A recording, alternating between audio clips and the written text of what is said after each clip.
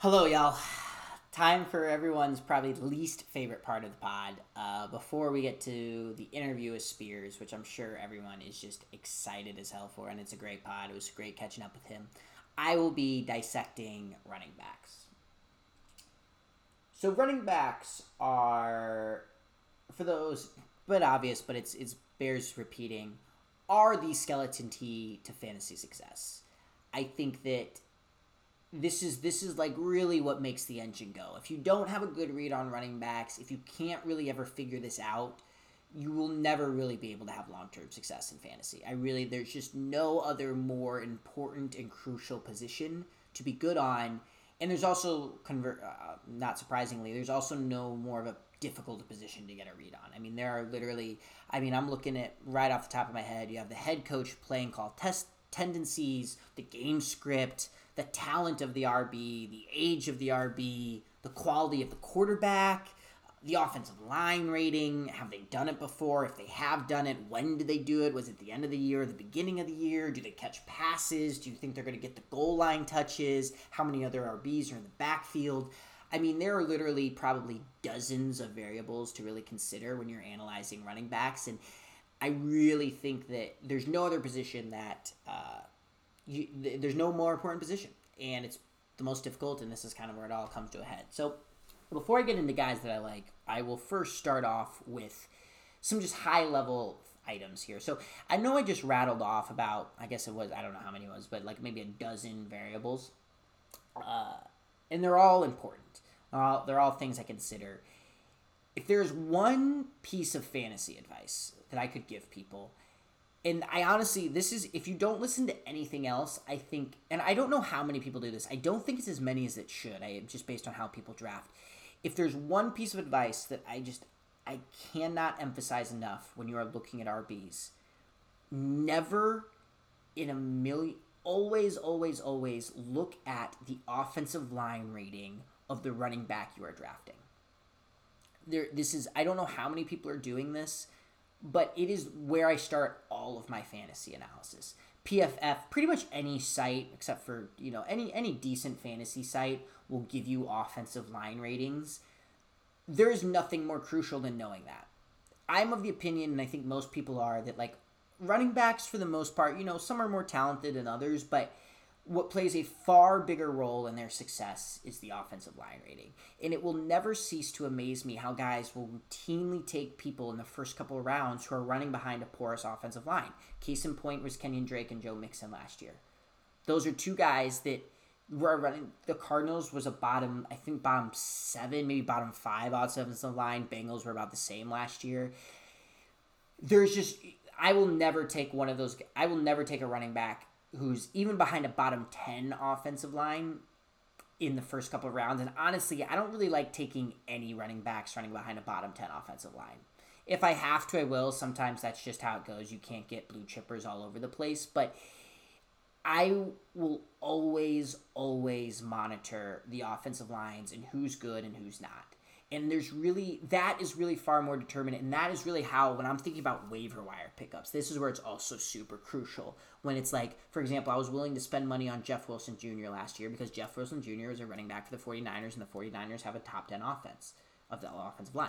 So that's knowing the offensive line's ratings at all times will not only help you on draft day, but will be crucial when you're trying to figure out which running backs you really want to go big on when you're trying to figure out the waiver wire. Some of the other things I think are also worth keeping in mind, like I said, the game script, the age of the running back, have they done it before, do they catch passes, all these sorts of things. I think how I typically kind of run through my analysis when I'm looking at running backs is I almost just keep it in like a checklist, and I kind of run through all of those variables, and I just think to myself, is that a plus for that running back? Is it a minus for that running back? Or is it I don't know, too tough to tell for that running back? And I typically don't really like running backs if the don't knows and the negatives combined are more than the goods. I really don't like drafting them, And I think that on top of all this, so you have all these variables, and then you also have to consider the I guess the value of which you're getting them. So I think a good example is someone like Kareem Hunt, who I still think is underdrafted this year. He's going in the same spot. I don't know why. He returned value last year. He'll return value again if he stays healthy. Kareem Hunt is a great guy, and it also gets into another rule I like to follow. When you have like kind of those quasi committee backfields, it's never a bad look to get the second running back. So a really good example of this is Jamal Williams, who's now with the Lions, but last year was with the Packers. That was a great pickup by Ian Kyle, right? Like, Jamal Williams is the perfect type of guy where if Aaron Jones gets injured, he immediately vaults into quasi RB1 status, but reciprocally still has flex value. So guys that fall like this, another good example is Kareem Hunt is a good example of a guy like this. A guy that like could be example of this perhaps is like Trace Sermon, depending on that backfield. That backfield might be a little bit more committee, but you're always trying to get, when a backfield is a little muddy and you're not sure who's going to be the lead, who's going to be what, just take the cheapest one, especially if they're running behind a good offensive line. Those are things that I really, really like, because what will always inevitably happen is that some guy will kind of screw up the draft and they'll maybe take like 4 running backs, one of which busts, the other one gets injured, and now they're just like one of their guys might be like Phillip Lindsay, and it's like, oh boy, you have Phillip Lindsay and like Sony Michel, and you're just like, holy cow, I just need something here. I gotta get something. So then a guy like Jamal Williams perhaps becomes pretty valuable, So it's always nice for me to have guys that like have a role in an offense and can do it well. So I think with running back, that's super important to consider with those guys. Other things to keep in mind is head coaching play calls. So I'll get a little bit into head coaching in the next pod and kind of like how I think about that. But it's really important to consider head coaches. And this is a big reason why I really like San Francisco running backs at all times. A big reason why I think like Nick Chubb is a great pickup too. Reason why I even like Sean McVay. Like, really good offensive coaches. It's kind of interesting in this league where the league's going to super passing, and like you see the Bills and the Chiefs and they're really passing the ball and running is kind of secondary. But what I found is that really good offensive coaches still also really understand the value of having a running game that people respect and can get you into play action and can get you into some boxes that you can really take advantage of deep. And so really good offensive play coaches are good at dialing up runs that are successful. So I'm always looking for, like, Cam Akers would have been a great selection this year. He's out. Darrell Henderson then obviously spots up, although I'm not as big a fan of Darrell Henderson. I don't think there's a reason they drafted Cam Akers right after they drafted Darrell Henderson. I don't think they love him, but regardless, that's my point, right? Like, you have McVay, you have LaFleur, you have Stefanski in Cleveland. Like, you have these guys who not only understand the value of running the ball, but also are very good at dialing up plays to do so. So I think you really want to be aware of that. And then reciprocally, then you want to be aware of coaches who aren't very good at it. So I think like a good example was Matt Patricia and I went against myself here. So Matt Patricia for the Lions is a good example. Like, that was a guy, wasn't really an offensive play caller, has a good running back in DeAndre Swift, but DeAndre, he's a pretty talented guy, but like he's running behind an average offensive line with a non-creative calling coach. It's just like you're immediately capped in my mind with that sort of running back. Mediocre offensive line, not a great play calling head coach. Doesn't matter how talented that RB is, you're just pretty capped at the best he could do. So I think it's always important to really consider those things. Another yellow flag for me, and this is the Kenyon Drake rule, although a bunch of people from Monte Ball even fall into this, is the running back who performs at the end of the year. This is almost every year there's a guy who gets super hot. Miles Sanders was one year, Jonathan Taylor a bit this year, Kenyon Drake was last year, or 2 years ago, I should say, where they get really hot at the end. And you always have to be wary of the guys that get hot, especially if they haven't been playing much, because what just ends up happening is these guys are just fresh. That's all that it is. You get these defenses, they're, maybe they're playing second, third string guys. They all have like a strained hamstring. They got a shoulder stinger, turf toe, whatever. They're all dealing with something. No one's healthy. And you have this one guy who's just like, oh, I feel great. Like, I've only taken 25 hits this year. Like, I am ready to go. And they're just run their asses off. And they just kind of get, it's almost like they're supercharged. It's kind of like in Blitz when you're on fire. It's kind of like how those guys are. So, and every year those guys always get hot at the end. It artificially inflates their ADP. And then guess what? They return back down to earth once they're healthy alongside everyone else, right? So I think that's one. Always beware of the late bloomer. I very rarely think they pan out. Some other things like, will they get goal line touches? How many RBs are in the backfield? There's really no rules I have for that. You just kind of got to read the training reports, get an idea of like if this guy's good, if this guy isn't.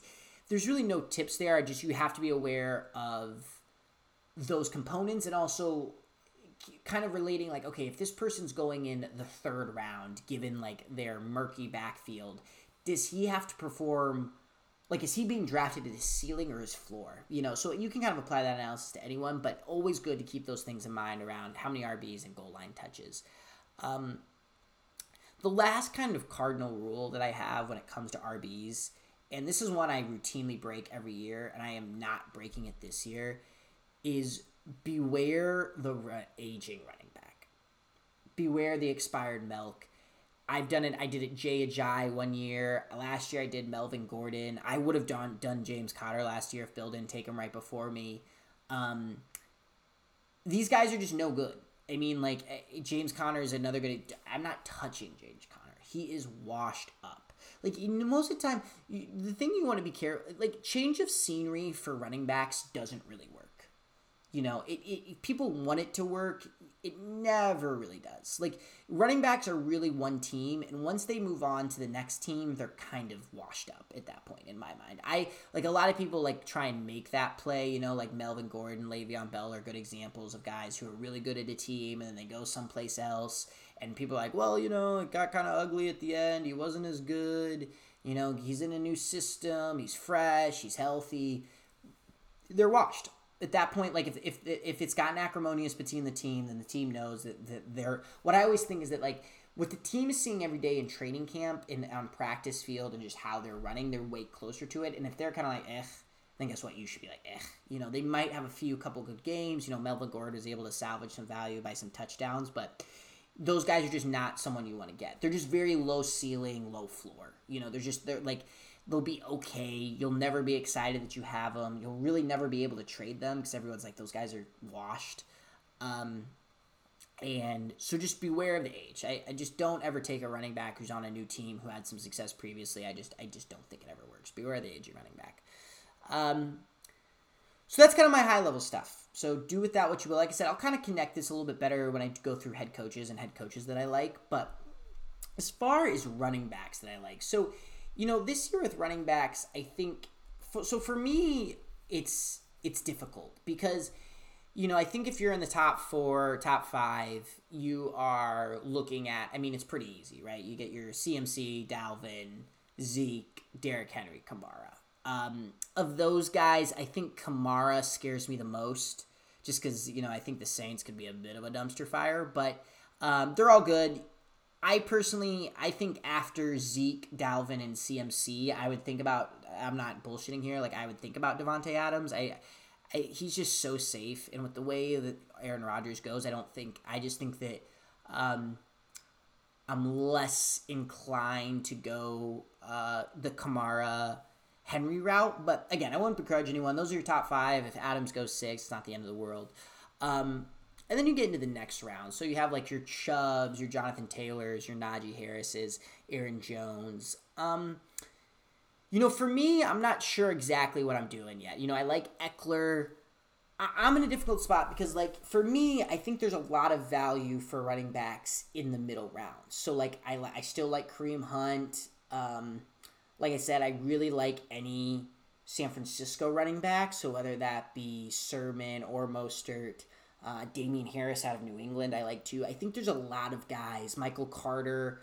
There's a lot of guys in that middle round that I think there's some value in. So as a result, I'm not as confident. Again, I'm really batting it back and forth because if I don't go a running back in the first 2 picks, like if I do tend to go the Ridley Diggs,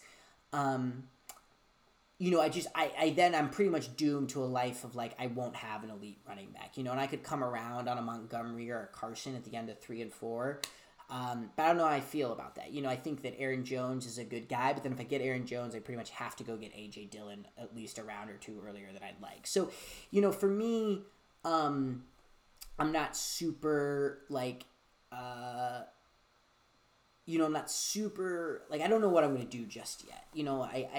I think I'd like to go to, but then I like Calvin Ridley a lot. It's Diggs who I'm not as sure on. I don't know if I want to go Ridley and Diggs. So I'm still trying to parse that one through. As far as guys that like I do like, I think Chris Carson's still solid. I feel like Chris Carson, I've never had Chris Carson, mainly because I feel like he always gets picked up, but he's always just been really solid. I'd be thrilled if I got him at the end of the third, start of the fourth. So, I guess like another thing too is that, and I don't know how much like people know about this or want to take stock in it, but I think rookie running backs are worth their weight in gold. And there's a lot of intriguing ones. The ones I'm most intrigued of are the pretty obvious ones. Like Najee Harris, I don't think I'm going to take, mainly because I think I like Aaron George more than Najee Harris, but he's great. But guys who I'm more interested in just on where they're getting drafted out or where I'll be at are Travis Etienne and Trey Sermon. I both think are really good looks. I think Trey Sermon's ADP makes absolutely no sense to me. I don't really care. Like, Trey Sermon is the guy who's like Jonathan Taylor. That guy can be a league winner. You are getting a really good runner behind San Francisco's offensive line, behind Mostert, who's never played 16 games. I mean, Trey Sermon he's going in like rounds fucking 13. Insanity to me. Trey Sermon, is like, that is such a no-brainer for me. I think he's going to be like in the backfield from the jump, and he's going to be kind of what I wanted Jonathan Taylor to be last year until Marlon Mack had that catastrophic injury of like guys that provide. There is no player I like more at running back than guys that provide standalone value as a flex play and then are one injury away from being a quasi RB1. If there's one, those guys are so valuable. It's like having a down D card.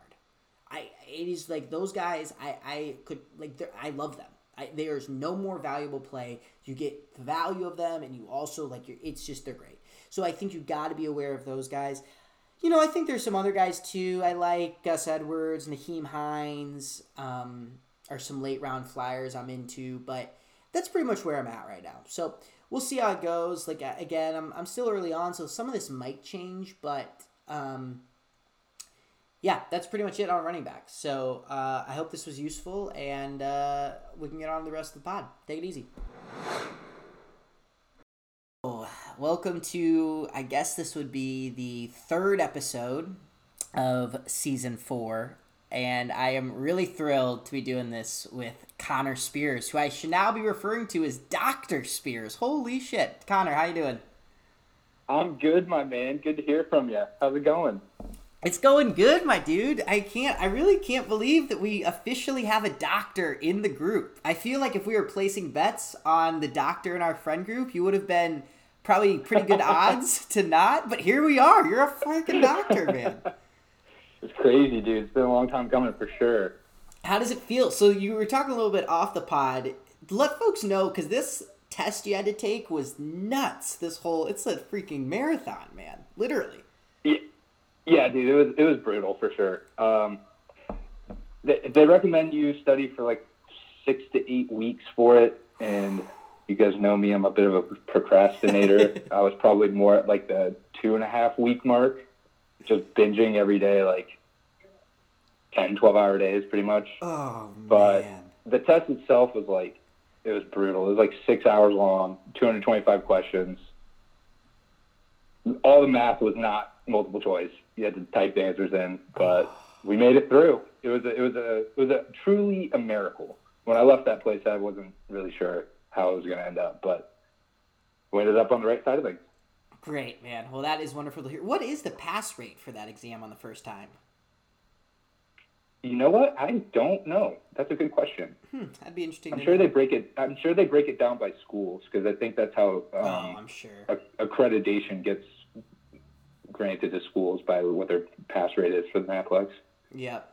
Well, there we But all go. my homies, all my school homies, we all passed on the first try, so we're all sitting pretty. Oh, great. Now, I think it's a good time. So I know for folks who might not be aware, you're heading out to Chicago. Is that right? Or any of your West Virginia homies meeting you out there?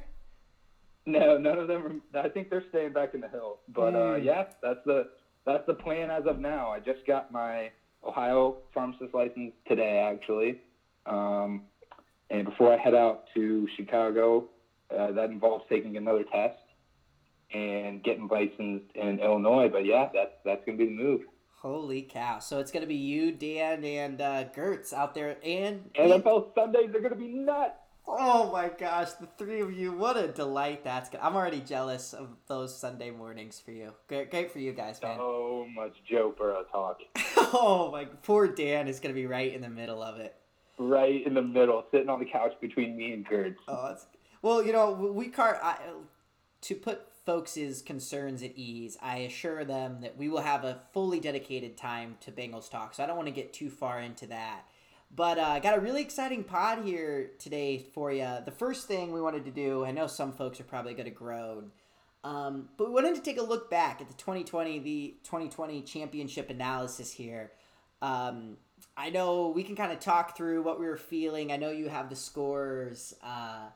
You have the score up and kind of walking as we would kind of do some post game analysis 6 months later on this game. And so Spears, I'll send it over to you. Let me know well, first off, have you looked much at fantasy in terms of research, in terms of your team? How's it been in your kind of hibernation mode since the season ended? To be honest, I haven't really touched fantasy since that fateful evening in whenever that was, January, December, when I lost to you. That's been on the back burner pretty much since then. Yep. I've had my head kind of in the books, but I actually just started digging back into research for this year this week, and I forgot how much I love it. just crunching numbers, just deciding who your guys are, looking for who you're targeting in the draft. It's just so much fun. I mean, I completely agree. It just catches you like and it's really good. Like, so I started it probably back at like end of July, like usually August 1st is when I'm really start hitting it. July is kind of perusing, but the middle of August is just primo fantasy time. You're getting all the preseason talk, you're getting all the training camp news. The ADPs actually are starting to make sense. I mean, this is where champions are made in these moments right here, you know? Right. You gotta have a good idea of the fluidity of the league heading into the draft weekend. You gotta know who's up and down. Yes. You know, you gotta keep in mind who your targets are. You gotta stay true to those. Yeah, man, it's just an exciting time. My toes are starting to tingle just thinking about it. I know. So, and before we get into 2021 too much, let's talk. So I know we did want to talk about 2020 championship a little bit. So, walk me through, Spears. First off, just your team in general as you're looking back on it now, and what your emotional state going into the championship was, and then we'll talk about the game itself later. Right. Well, I'll back it up a little bit. Even going into the playoffs, I was the last seed into the playoffs. I barely squeaked my way in there. I'm noticing that, which is kind of bizarre because your team was phenomenal. How did that happen? Dude, looking back, I don't really know how that happened. I haven't looked back the full season. It must have been. I'm imagining I lost a lot of close games, but yes. I thought I had a phenomenal draft last year. You loved your team from the jump last year. I loved my team, and I knew that I didn't have like the exact setup I wanted. I knew I wanted a better running back, but I drafted players with the intention of trading them later. Interesting. So I was kind of playing the long game. It almost didn't work out for me. Well, it didn't work out for me in the long run, obviously, but yeah, I barely put myself in position to make the playoffs. Squeaked in. You had a great little Imhoff 1-8 seed upset there. Well done there. You know, I didn't realize Ian was the number 1 seed last year. I didn't either. Yeah, looking back through this, I was like, all I distinctly remember is Bennett throwing his last game so he could play Tom. So he could play Tom. And then exactly how it went down is Tom was the only... That game was 86-85. Just fucking dog crap. To then Bennett squeaks into the semis with scores 86 in the quarters and then 92. Just, I mean, wow. A classic Spalding performance in the first round by Tom. I mean, that is classic. I mean, Tom just... bounced in the first round. Every time. I mean, it is just... Got to be great to do. This is why I've always been a big proponent, and we'll get to rules talk. Would love to be able to pick your if you're the first seed, you should be able to pick your matchup. Because it sucks. It does suck for Imhoff because your team was I think your team was second in points scored or third. Super high. I mean, sucks for Imhoff in that scenario. He certainly would have picked Tom. But anyway, neither here nor there. So, yeah, so you did just squeak in there, but then you beat Ian and then you beat Bennett pretty convincingly, and I gotta say, like, looking at this team, I mean, the Kyler Alvin Kamara duo, I mean, whew, that is a tough 1-2 punch. They're nice. They're nice. They were very nice. And then Tyreek Hill, I mean, and Kittle, what a squad. I mean, really, just start to finish, what a squad. So, heading into the championship, how are you feeling? You know, I felt like I had the weight of the league on my shoulders. I had everyone in my corner rooting for me. Yeah. I kind of feel like I let the league down, but I felt pretty good about it. You know, I thought I really had a shot, and especially that infamous Christmas Day game by I'll Alvin never Kamara. forget it. Dude, he played, I think he was correct me if I'm wrong, I think he was the first player to play that championship week, and he was the only one playing that day. Am I right? You are 100% correct, yes. So he goes out there and just has a league-winning performance. I think he had 6 tutties. Yes, he certainly did. Almost 55 points. And at that point, I seriously thought I had it in the bag like Santa. Like, I thought Christmas Day is a miracle. Like, this is mine. I don't remember if I was talking shit in the group me or not, but I remember wanting to. I don't think you did. I think people were talking on your behalf. That's good by me. I'm glad I didn't, because that didn't work out well. But I gotta say, on my experience, I quite literally went through the 5 stages of grief. So I was I'm not kidding. It was Christmas Day, right? And so I was with Leslie's parents, and Leslie's parents at this point, this was my 3rd Christmas with them. They know that I'm like an insane person when it comes to fantasy. So all day they're like, "Okay, Alec, how you feeling? What are you thinking?" I'm like, "Oh, just keep my head down." And then, but Mike Chilton, so Leslie's dad, is like a really smart football guy. Like, was one of those sports guys that I actually like talking about sports with. He has like good takes, and he's like, "Alec, like, I'd be really nervous." He knew I was going against Kamara. He's like, the Vikings are 2 sheets to the wind. They don't give a fuck. Zimmer's lost control of the team. This could be a real tough... Like, I expect the Vikings to kind of lay down. And that's exactly what they did. I mean, they nailed it. And I literally was like, denial, isolation. Like, I was just kind of like sitting alone, drinking. And then I was just so angry, just seething. And like, Leslie's rubbing my shoulders. And I'm just like, I can't believe this. Then I literally start bargaining. I'm like, okay, well, if he just ends up with 32, maybe I'll be okay. Okay, well, if it's 40, I just need really good from Devontae. And then I had a small, and then I moved on to acceptance. I was like, you know what? I'm glad for you. It was a good ride. I put that Sylvester Stallone Rocky thing in the group me, and I was like, peace out. And then I had to travel the next day. I was traveling back to Ohio. So I was like, I'm not even watching fantasy anymore. When my guys wrap up, I'll shoot a congratulations text, and that'll be it. And that was... Ooh. Hello, Spears? Yeah, what's up? Oh, sorry, you cut out there. What was that?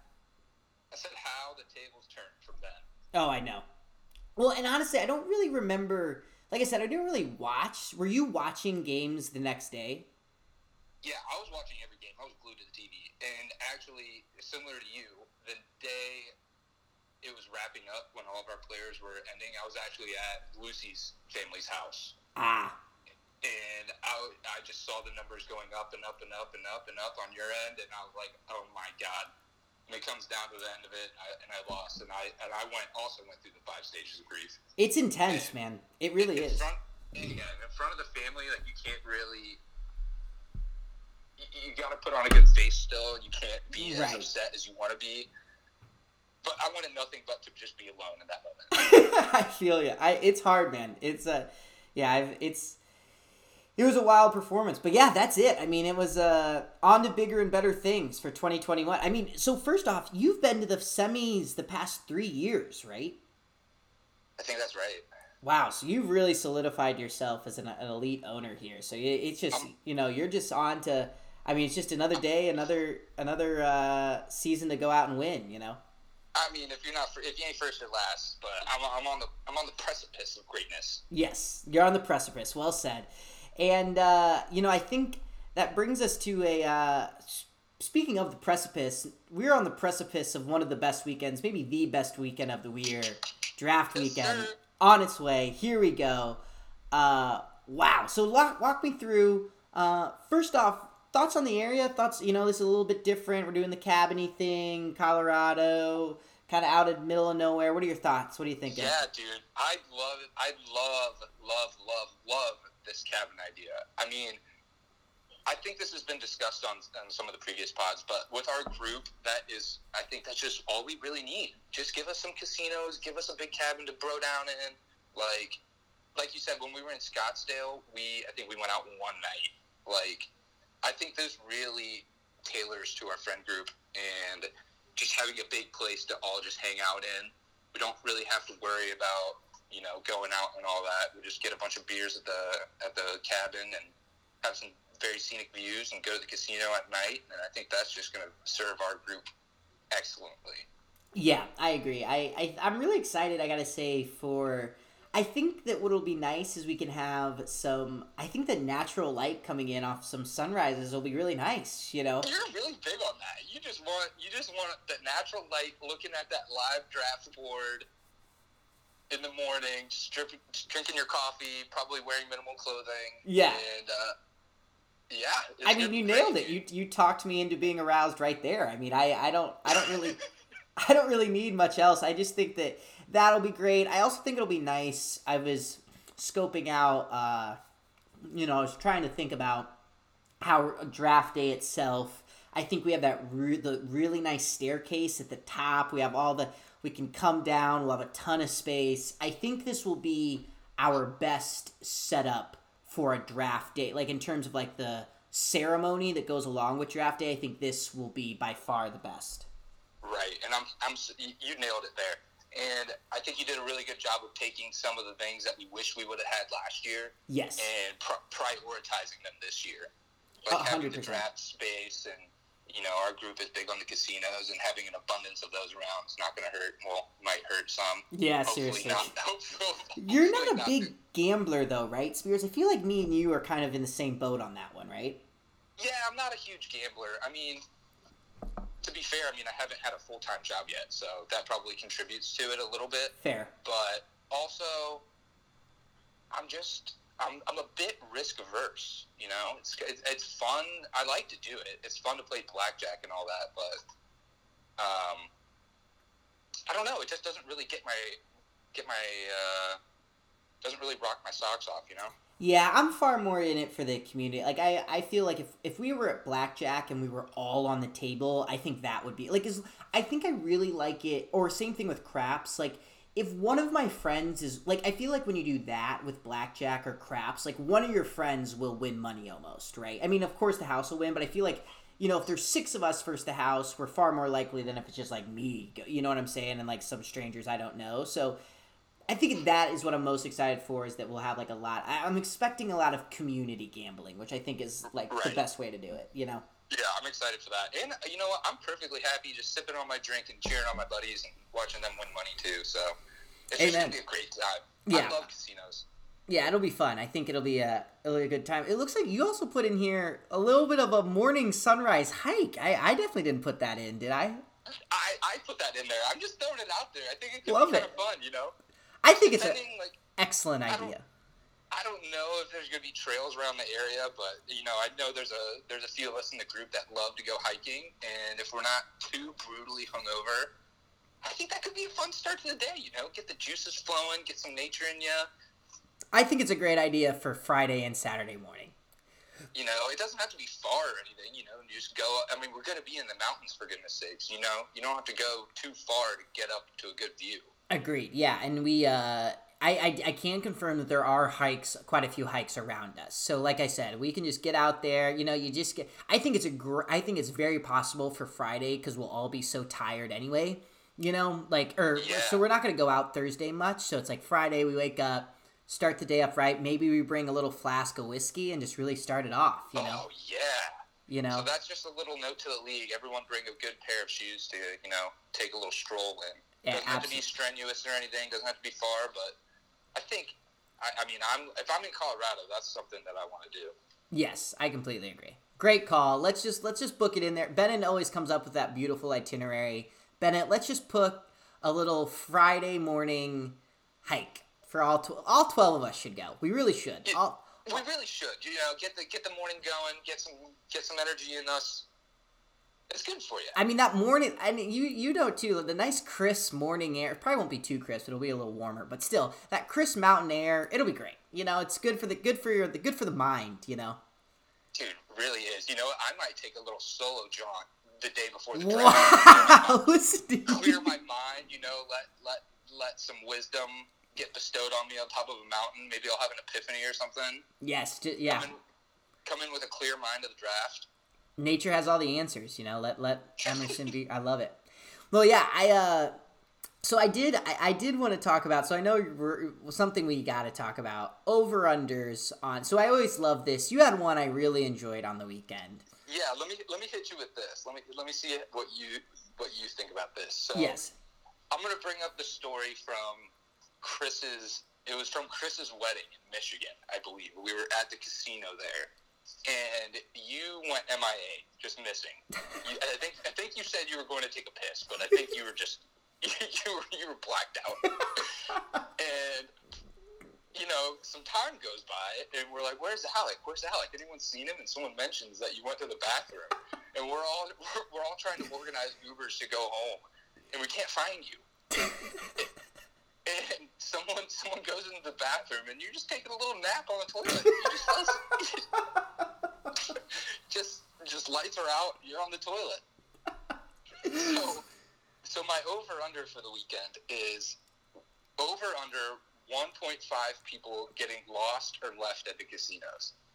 Love this over/under. So first off, before I go ahead and answer, I gotta say, before you talked about this story, I completely, which probably won't shock anyone, completely lost this memory. I had totally forgot about this. I gotta say, your brain was not in a memory making state. No, certainly not. And I gotta say that, me and bathrooms, I feel like at this point, bathrooms are like my safe word. If someone hears me say I'm going to the bathroom and it's past like 11:30, 12, it should just set immediate red flares of like, okay, if he's not back in 15, he's out. Like I did it on spring break. Like I get into bathrooms and I feel kind of like a little muskrat who's found his home, and now I can let my guard down. I don't have to worry about the coyotes. I can this is my home now. I've made it. These are my four walls. This is my throne. I'm good, but yeah, so great. I want to know, whoever found Alec in that bathroom, were his pants on or off? Oh. Was he in the act, or was he just escaping? Great question. I don't even know who found me, so it clearly wasn't you then. It wasn't me. Okay. Well, there we go. Well, yeah, so I guess over/under on 1.5 people getting left at the casinos. So I'm going to focus on the first portion, getting lost, and I would classify what I did as I was lost. Like, even though I was eventually retrieved, like, there was time spent looking for me where no one knew where I was, and we were all, like, it was, like, impeding something going on. Like, it's not like we just. That's fair. And before you answer this question, there are a plethora of casinos. It's dangerous. It would not surprise me if, the word gets mixed up. We end up at different casinos or something. I don't want that to happen. I'd like us to all be at the same place. But, it's a possibility with all the gambling that there is to have there. Right, and that doesn't even get into, we could all start at the same place, but there's also very likely that someone's like, this table isn't hot. I need to get, what happens if we're losing a lot? It's like, I need to get away. Gambling is a very superstitious thing. I'm curious, before I answer, in terms of the culprits, I bet on the count of 3, we should say the culprit that will be most responsible, and I bet we say the same name. Are you ready? Okay. 3, 2, 1, Bill Stevenson. Bennett. Oh! You said most responsible? No, that was going to leave. Like, responsible. Oh my God. Okay, that's a no-brainer, yeah. Sorry. Still Stevenson is going to go on an adventure. I mean, it's a given. I mean, I don't know. And now I'm really in this moment where I've been with Bill enough where I've gone on enough adventures, and if I'm a certain level of drunk, I will go with him on the adventure. There's no doubt in my mind. I've done it a million times, Right, he loves his drunk escapades. He just goes. Thrives on them. So that's the thing where it's like now you get into 1.5. I feel like is too low. I mean, the chances of Bill, you can just lock it in, right? I mean, just lock it in that he's going on a drunk adventure, and his phone will be dead, and no one will know where he is, right? I think that's a pretty safe bet. So that's your one, but who is the other to break the 1.5? Okay, so few guys I got in mind. I think Ian Kyle isn't a bad bet, although it wouldn't be. I don't think Ian Kyle would have the level of recklessness that Bill does. I feel like Ian Kyle would just be like, "Hey, I'm gonna go find something else. Just let me be for a moment." He'd come back. So I don't know if I'd really count that. We need a certain level of like, this person shouldn't be on their own too much. A certain level of chaos. Yes. We need a chaos agent theory part of this. So, as far as other people, Chris Gertz comes to mind, right? I mean, that seems like an easy one. What do you think about that? Yeah, that one could hit. That one could hit for sure. Also comes to mind Joe. That's Joe a great could be one. Wild card. That's a great one. I mean, Joe's a really strong one. I think, but yeah, so that's why I think, now that we've talked about it, I think that Bill's a given. And between Joe and Ian Kyle, I guess, or I just feel like someone, I'm taking the over on the 2, on the 1.5. Wow. I am. I just think that, or Bill convinces me to go with him. I mean, that's certainly possible. There's the 2. I mean, it wouldn't take much. I just feel like there's too much in play to not take the over on that. I think that might be a safe call. We will see, though. We will certainly see. I mean, it'll be fun. I can't. Will be kind of cool about Blackhawk because it does like, obviously not to this level, but it is like a little strip. It's like this main street. So that's always fun too. It's always nice to just have you get to a spot and you can just kind of walk up and down. I always enjoy that too. Right, I was going to ask about that, what the distance between them are, because if it's on a strip, that's not a big deal. But if we're taking Ubers to different casinos, Yep. Let's keep our wits about us. Agreed. Yeah, I think that how I've understood things, that I think that the maybe not all 13 casinos, but at least like 8 or 9 are right on the same little strip in Blackhawk. So, there we go. I think that's always fun. Good for sober and nut. Any other thoughts on draft weekend before we hit to another really crucial component that just hot off the pressers today? League rule changes. I think we're ready to move on. Beautiful. Well, we got big stuff. Bennett, thank you for organizing us as always. One year we may eventually figure out how to best address rule changes. I still think that Fez's idea around the owners meeting in the spring is really good and something that I would like to see us implement if possible. I think it's a great idea. But here we go. I mean, it just went live today. The rules were out there. First off, I'll start with Spears. Did you propose any rule changes this time around? Did you happen to peek at it yet? Oh, certainly, yes. I've already answered. Yeah, I did. I proposed. It was kind of a joke, but I proposed to cap your weekly points at 100. Yes, I did. Okay, there we go. Great joke. I laughed at that. I showed it to Leslie. We both enjoyed a chuckle around it. Yeah, I mean, something's got to happen. You cannot win 4 in a row. That's absurd. It was a great one. But, so other than that, though, what did you think of the rules changes slate this year? Anything speak to you? It's nothing too crazy for me, I thought. It's nothing too crazy. It's a lot of stuff that we talk about every year. Yes. But I think it's good that we bring it up every year to keep the possibility of things. You don't want to stay in a stagnant state. I agree. And I think it's good to revisit topics every year and see how people's opinions have changed. I completely agree. On a lot of these ticketed items, I still feel the same way. I guess we can jump into the first one. What do you think about the keepers? So I think we got to do keepers. I was lukewarm on keepers last year. At this point, I'm down with the approach. To me, doesn't make too big a deal. I think I'd rather do a free for all keepers. You can keep whoever, whether it be one or two people. But I'm down for any format. I think we just have to start getting. I mean, we've been doing this format for a long time. I mean, we're going to be coming up on a decade here. Like, we can really, we've made some tweaks to the auction, all good tweaks, auction waiver wire, half PPR, Right. getting rid of bye weeks in the playoffs. But, I think keepers is something that can add a little bit more continuity. I think it'll add a little bit more spice, like people declaring their keepers. I don't know. It'll be another talking point. Great for content, I like the idea of, you find. So before I get into it, how would you want to do keepers? Like, so if you draft a gem in the 5th round, do you lose your 5th round pick then? That was what was proposed, yes. So essentially, Okay. You would just get that person, whatever round you took him in the previous year, in the next year, you would just take him in that slot. Okay. See, that I'm all right with, but I'm still on the fence about keepers. Okay. On the one side, I like the idea, you get your guy, you fall in love with him, you want him next year, Yeah. But I like going in every year having the potential to have everyone or have anyone, That's very fair. I mean, you're not gonna. I mean, it would be fun to see how people structure it. Are you gonna give up your 1st round pick for a CMC that you had last year? I think that's a no-brainer. I would do that.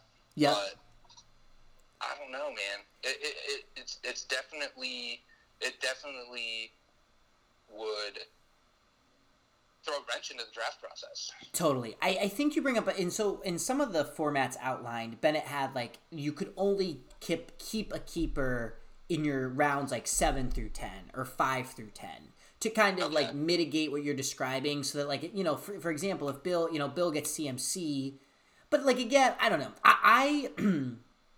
I see it on both sides. I think that what you were speaking to around the strategy around keepers, I think makes it really fun, especially if you don't have that like round specific rule and you can keep whoever.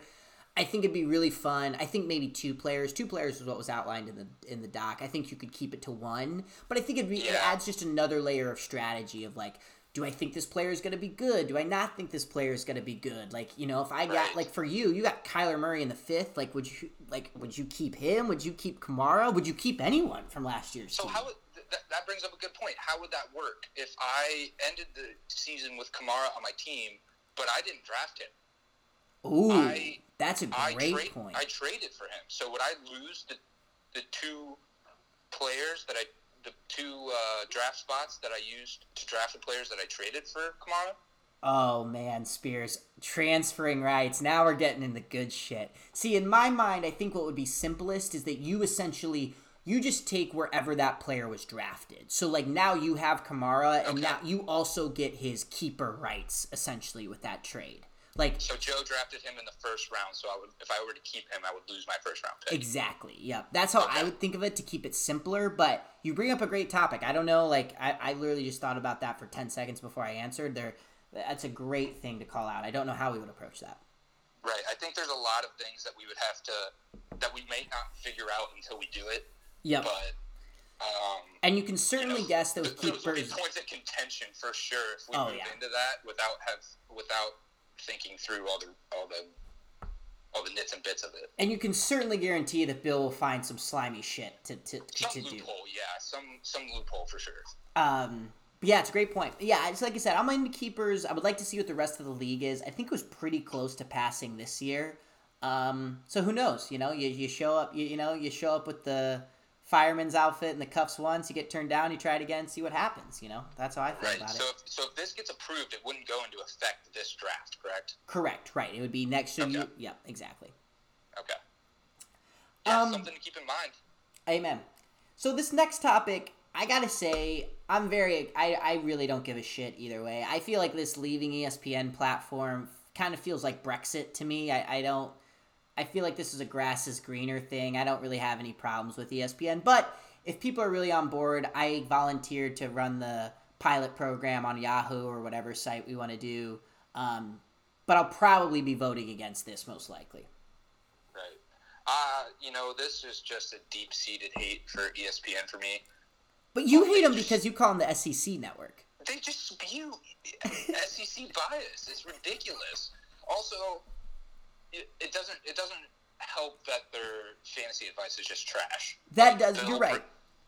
Bill bringing a ESPN draft sheet to the draft is just like, what are we doing? I mean, it's really is the kiss of death, and I really just don't. I don't foresee a world like Bill. This is going to get brought up all the time now. Like, we now have a joke to make at Bill's expense around using ESPN as his like source of truth. I mean, it's preposterous. Right. The one thing that we would lose is we could still access it, I'm sure, but all the leaked data is on there from all the previous years, which is fun to look back on.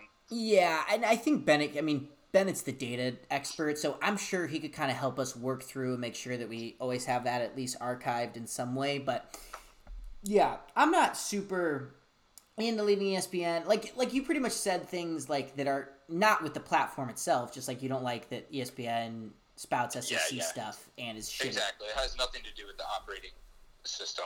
I think it's good. It works for what we need. I just don't like ESPN. Yep, that's fair. Well, we'll see how it goes. I don't know. I don't really have any other takes on that one. I am curious to see what people's like platform complaints are about ESPN. I don't really know. I haven't really seen any. I think it's a good idea. We definitely need to pilot other sites before we make a decision. 100%. That's the best idea of it, for sure. Kirk is so smart. Yep. He is. Okay, well, great. Well, I know your opinion on this auction draft. You're a big no on this, right? I don't like the auction draft. You're not a fan? Not a fan. I mean, I like that we did the auction waiver wire. I think that's a great addition, but I'm just not ready to move to the auction draft. That's just that is just so much more preparation. It is. It truly, I mean, there's no doubt that it's a lot more preparation, for sure. And I think it would make the league much more divided. Interesting. There will be the haves and the have-nots. there will be the people who have done their research and make great picks and spend wisely, and then there will be the people that spend all of their money on a couple players, and then the rest of the roster is shit. And then inevitably, as the season progresses, their team is shit. They're put in a position where they need to make a trade to make their team better, and then the haves get more good players. Yeah, I mean, this is, and that's here we go, like Spears 2024. On the. I don't know how.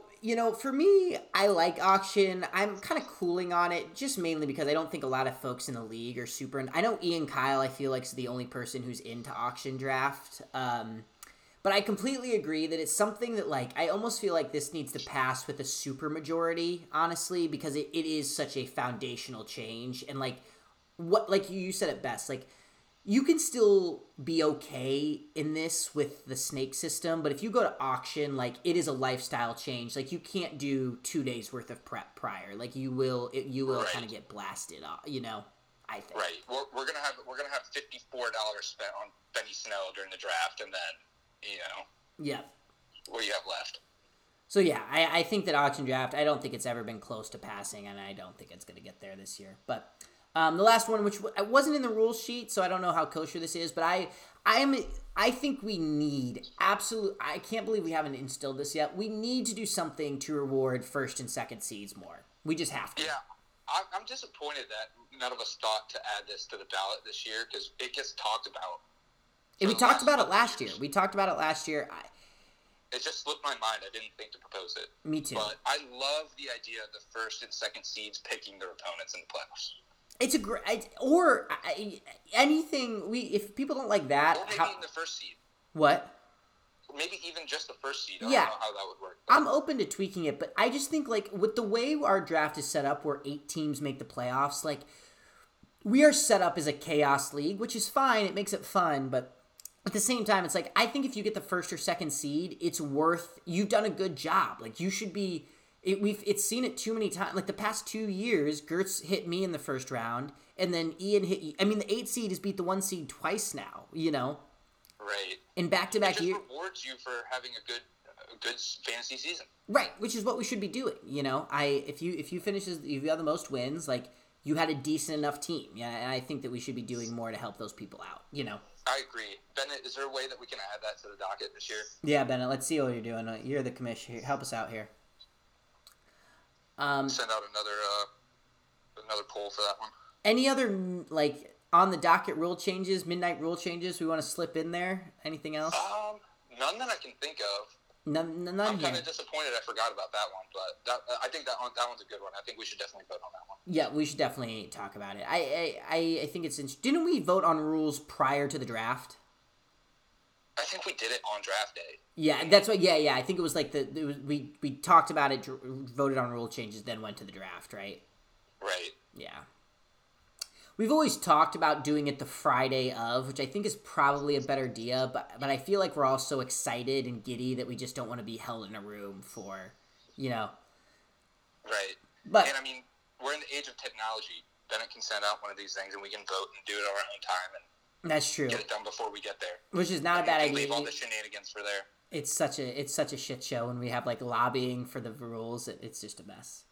Yeah, and then there's always lobbyists. You get persuaded one way or the other. It's great. One other thing that I should talk this up on draft weekend, but I was making me think about like activities, is I really hope we do the team trivia that Tom did last year. Oh, that was fun. Loved that. I hope that comes back. Tom, if you're listening, please do the trivia. Thought it was fun. Nice little... And we'll have the space for it. What? And we'll have the space for it. Well, great point. We'll have plenty of space. I also think it's a really good like pre-gaming activity before we go to the casino, you know? Yeah, that's good. Great. There you go, Tom. Help us out. Well, anyway, so as we're moving on here, I know we haven't... I mean, I can't have you or Gertz on and not talk about the Bengals. Let's go. A lot to talk about here, and the Bengals are really hot. We'll start with probably the biggest ticket item, Burrow's headspace. How concerned are you? What are you thinking about him? How does his comments affect your love of him and your prediction for the Bengals as a team this year? Well, nothing's going to affect my love for him. I'm totally in love with Joe Burrow. He's our guy. He's our leader, and he's the future of our franchise. So nothing. Yeah, locked in. Great. I'm locked in on Burrow. I love Burrow. His headspace, that's a tough thing to come back from, man. It is. It's, it's hard to touch on that point of the game. He has all the arm strength in the world, and he's got a good head on his shoulders, but it's scary when you're in the pocket there with all those big men diving around your knees.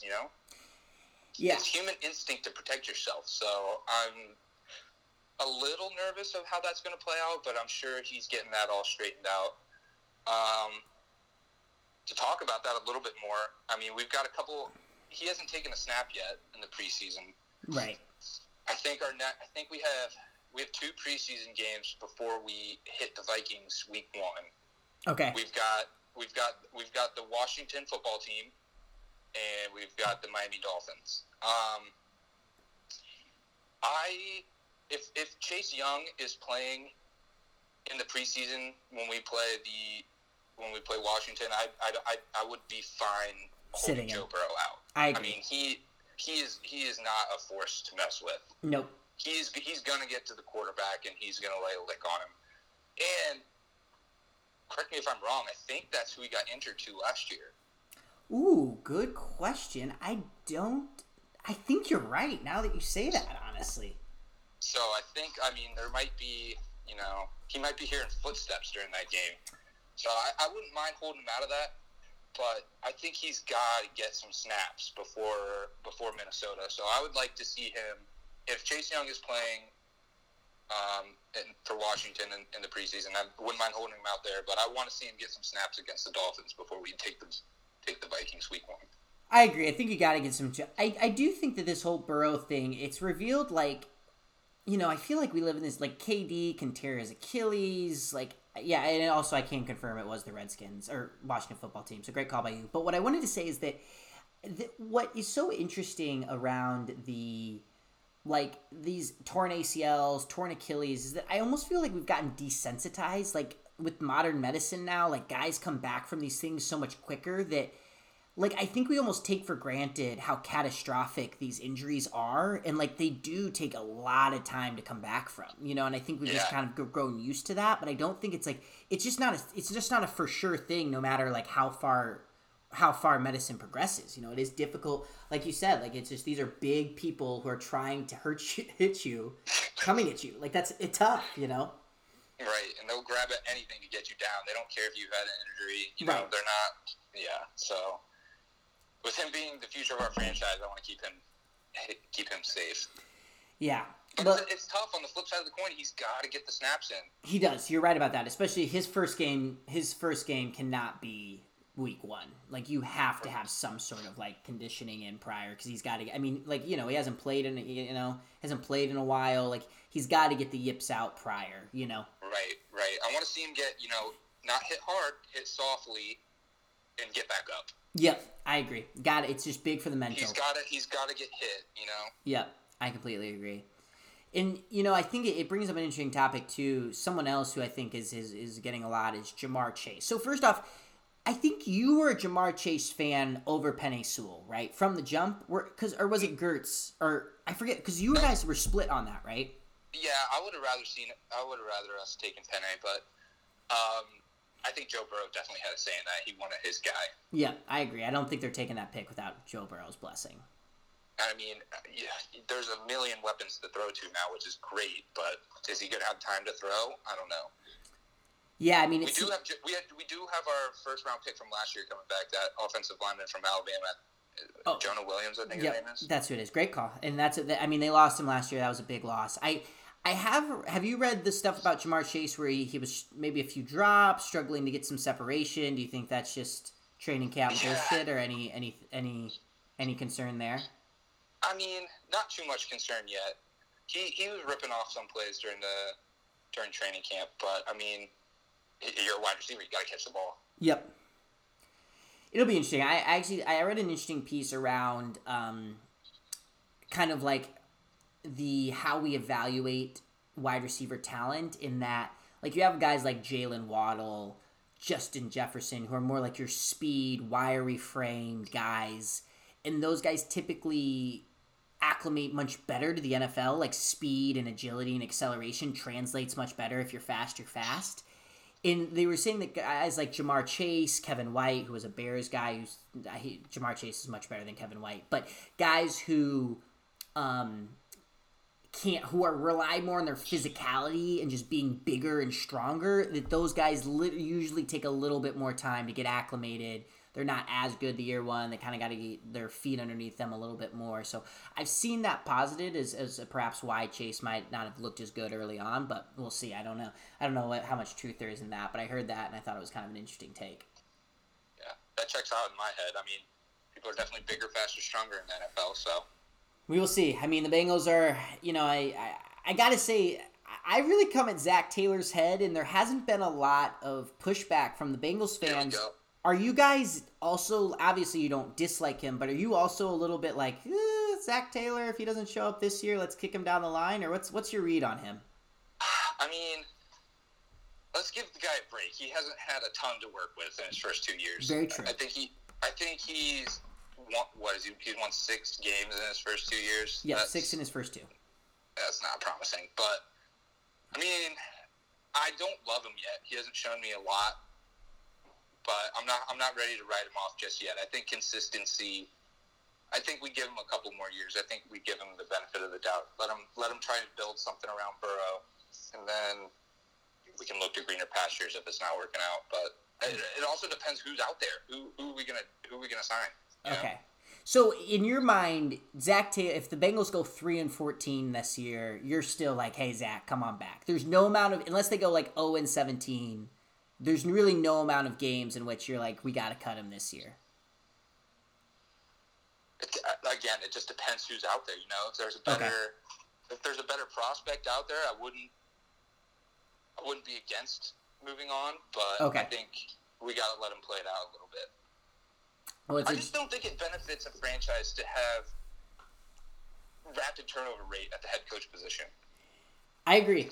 It's tough. I mean, being a head coach, it's really hard because you have oftentimes, I feel like it's this reoccurring pattern where GMs and like the people who are making the operational decisions always keep their jobs, and then head coaches always get the axe, where it's like, well, if you're giving me shit to work with, what am I supposed? I can only work with what I've got, type thing. Totally agree. So I think that's always bothered me, where it's like head coaches just have a smaller leash, which like I feel like GMs and head coaches should be about the same, but. You're right. I think you're 100% right. And like Josh Rosen had a bunch of new coaches. I mean, for young quarterbacks, like it's just they have to learn a new system, they have to learn a new cadence, and it's hard. Like it can really hurt development to get rid of coaches. Yeah, I 100% agree with you there. Right. So we'll see how this year pans out. I've got high hopes for us, and maybe we can sneak into a wild card spot, but we'll see how it pans out. Great. I'm going to love them no matter what. You will. You and Gertz are truly diehards. There is no fair weather fan in you guys. You guys are there through thick and thin. I love the Bengals. You do. And I love watching the Bengals. I do. They're in my life now. But so I guess we're wrapping up on the Bengals. We have a few segments that we got to play.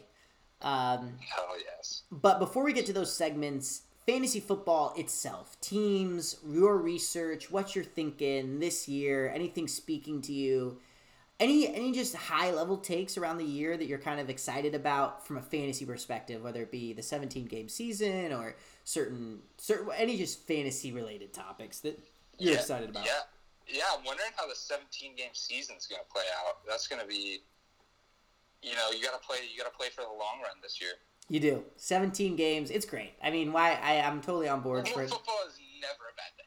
No, agreed. More football, the better. Can't wait for it. I think it'll be interesting to see. I think the one thing that a lot of people have said, and it'll be interesting to monitor, is just if there is like an uptick in injuries, if like that next game really does like hurt. If we do, I mean, I feel like injuries are just part of the game, so it'd have to be pretty exponential in terms of the number of injuries for it to really matter. But I've seen some folks think that, it could really hurt the players, and it'll be interesting to see how that goes, Yeah, that is a good point. I didn't even think about that. But from a fantasy perspective, I mean, I just started doing my research this year, so I don't have like a bunch of nuggets to bestow on anyone, but I'm excited for it. Me too, my man. I can't wait to see it, and I think we have. I'll probably do one more pod before we get to the year, but I mean it's going to be another great one. Can't wait to see everyone there, and I think we could. What's your little nugget going to be on this pod? What are you highlighting this week? This week I'm highlighting. So this is the big one. This is the big sexy one. I'm doing running backs. So this one is. I am really. The thing is, this year it's like I'll give a lot going on. It's tough this year with running backs. Like I'll do the best I can talking through. I'll do my macro and micro level, but yep, that's the big one. And then I hope to do one more where I just kind of do high level, like talk around like how I think about head coaches, coordinators, their movement, and how it impacts it. But those will be the 4. But that'll be it. That will be it. And now we can do, which I think is just, I mean, this will be the 4th year running of this. A tried and true segment favorite. Dan drafted Monte Ball in the first round. Oh, let's get it. I love this. Love the name of this segment. I literally, oh man. So my phone was dead, but I saw someone, I was at the Vikings-Broncos, it was the Vikings-Broncos preseason game because I was in Minnesota. And you went? Yeah, well, we were in Minnesota for a wedding, and then we were staying with people who lived in downtown Minnesota, so like tickets were like $5. We just walked it. It was like super. It was a preseason game. Anyway, That's so awesome. I saw a Monte Ball jersey. My phone was dead. I couldn't take a picture, but it warmed. I would have done anything. I literally was like, Leslie, I kind of just want to go buy this jersey off this guy. I literally, because he was about Dan's size. But anyway, killed me. But fan favorite here. Let's get into it. So this first character, so we'll go through his stats. So this particular individual was drafted in the 5th round. So he was the 20th running back off the board. He had 97 carries, 376 yards, 6 touchdowns on the year. He ended up being, which comes out to about 5.4 fantasy points per game. So not very good. He ended up being the 40th best running back overall. So it was definitely a disappointing year for this individual. Who do you think drafted this person? Wow, that's tough. Abysmal 367 yards. Yes. So this is on the season. So this is the name of this player. It's Leonard Fournette. Wow. Leonard Fournette was drafted in the 5th round of the league. Can you believe that? But based on last year's standings, that seems like Bill season's pick. Wow, you nailed it. Well done. Dan, you're good. That was Bill Stevenson, 2T. Well done. So yeah, so it was Bill, 5th round. Just to reiterate, Bill McCarthy, remember, he went Saquon Barkley, Zach Ertz, Leonard Fournette, James Conner, and Courtland Sutton. His first 5 rounds. Courtland Sutton, James Conner, Leonard Fournette, Saquon Barkley, Zach Ertz. I mean, you can't do much worse than that. I mean, honestly, I saw that injury in 2 5 that season, and you're like, gosh, dang, no wonder he that's brutal. Yeah, obviously you can't win. And he had a draft pick. Sorry, Bill, that's what happened to you, buddy. You lost it bad. Okay, well, wow, 1 for 1. Well done, Spears.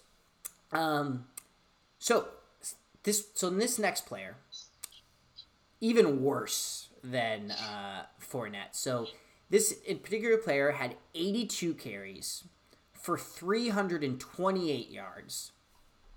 He had 2 touchdowns on the year. Wolf is right. So brings it down. His average points per game was 4.3.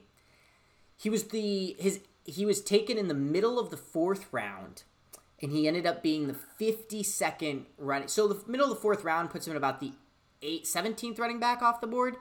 He ended up being, by the end of the year, the 52nd running back. Wasn't bit by injuries too much. He played 12 games, so, it wasn't too bad.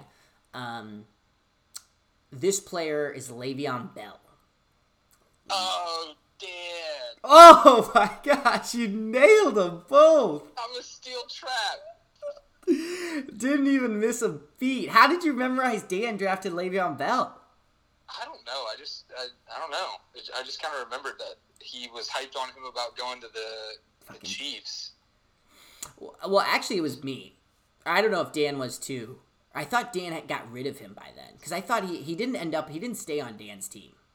I thought when he was traded to the Chiefs, he wasn't on Dan's team. But regardless, I was super into him when he went to the Chiefs. And then you're right. He didn't start off on the Chiefs. He was on the Jets, yeah. Right. And then they traded him mid-year, and I was like, oh man, huge. Like Le'Veon Bell in that system, holy cow, he's gonna have, he's gonna average 5 yards a carry and a couple touchdowns, and did not turn out like that. Looks 100% washed. Yeah, that one's not good to look back on. No, that's a tough one. So Dan drafted Monte Ball in the 1st round, is concluded with a Dan drafted Le'Veon Bell in the 4th. So there we go. Well, there we go. That concludes another segment of Dan drafted Monte Ball. I just love those. I know. Like, always great. Always great. Spears, before I let you go, is there anything else you want to let the league know that now is your time to kind of get anything off your chest you'd like to talk about? No, man, nothing really pressing on my end. I'm just excited to see you guys all in Colorado and looking forward to another great year and getting fantasy back in our lives. I feel you, man. Let's see. What are we at now? 13 days? Is that right? Wow. That is coming up quick. Wow. Yeah, I mean, it's literally 1, 2... 15 days. 15? Yeah, you're right. 15 days. Wow. 15 days. Till the best weekend of the year. The best weekend of the year, boys. Let's get it. I can't wait to see you, my man. Congrats on being a doctor again. That is awesome. Congrats on the move to Chicago. And I'll see you in 15 days. Hopefully I'm not on a toilet anytime soon. Hell yeah, homie. Can't wait to